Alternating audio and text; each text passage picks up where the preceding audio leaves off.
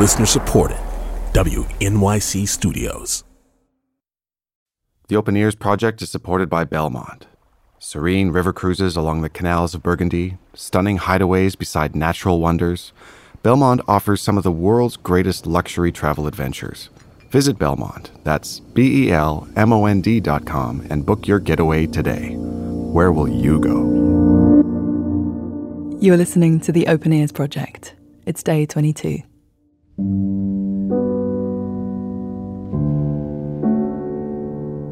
I'm Alison Stewart. I'm host of WNYC's show, All of It with Alison Stewart. The piece I've chosen is Erik Satie, Gymnopédies No. 1. I think I pronounced it right. This Satie piece is the perfect prescription for someone who just wants to let go.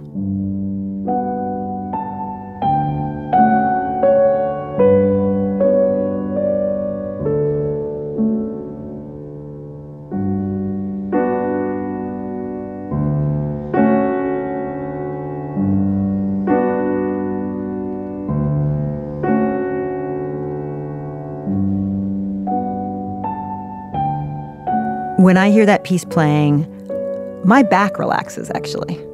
That's where I carry all my stress.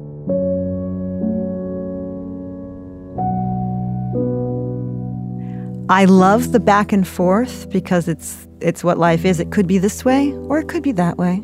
Or it could be this way, or it could be that way. What we do for a living is conversation. So I love that. It's also rocking a little bit back and forth, and I find rocking motion to be very soothing.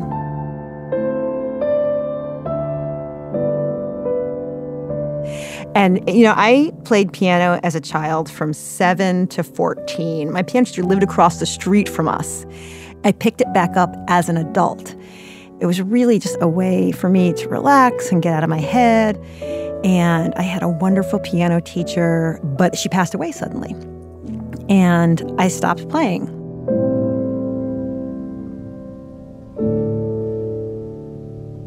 Fast forward, I'm at my kids' school auction and I see 5 piano lessons for X dollars. And I bought it. And I thought, I'll just do these 5. This will just be interesting. And I found my current piano teacher. And she only teaches adults. And it was a way I had never been taught before. And she said, I know a piece. If you're just starting again, for someone just getting back into piano, here is this piece. And it was this Satie piece.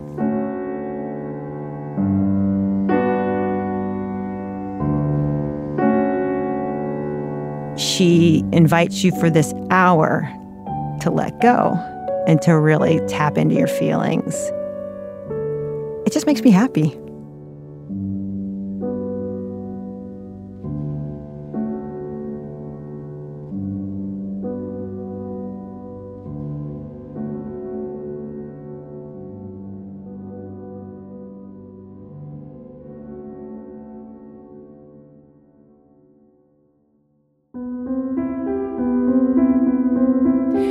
Alison Stewart chose the Gymnopédie No. 1 by Erik Satie, and it's coming up in just a moment.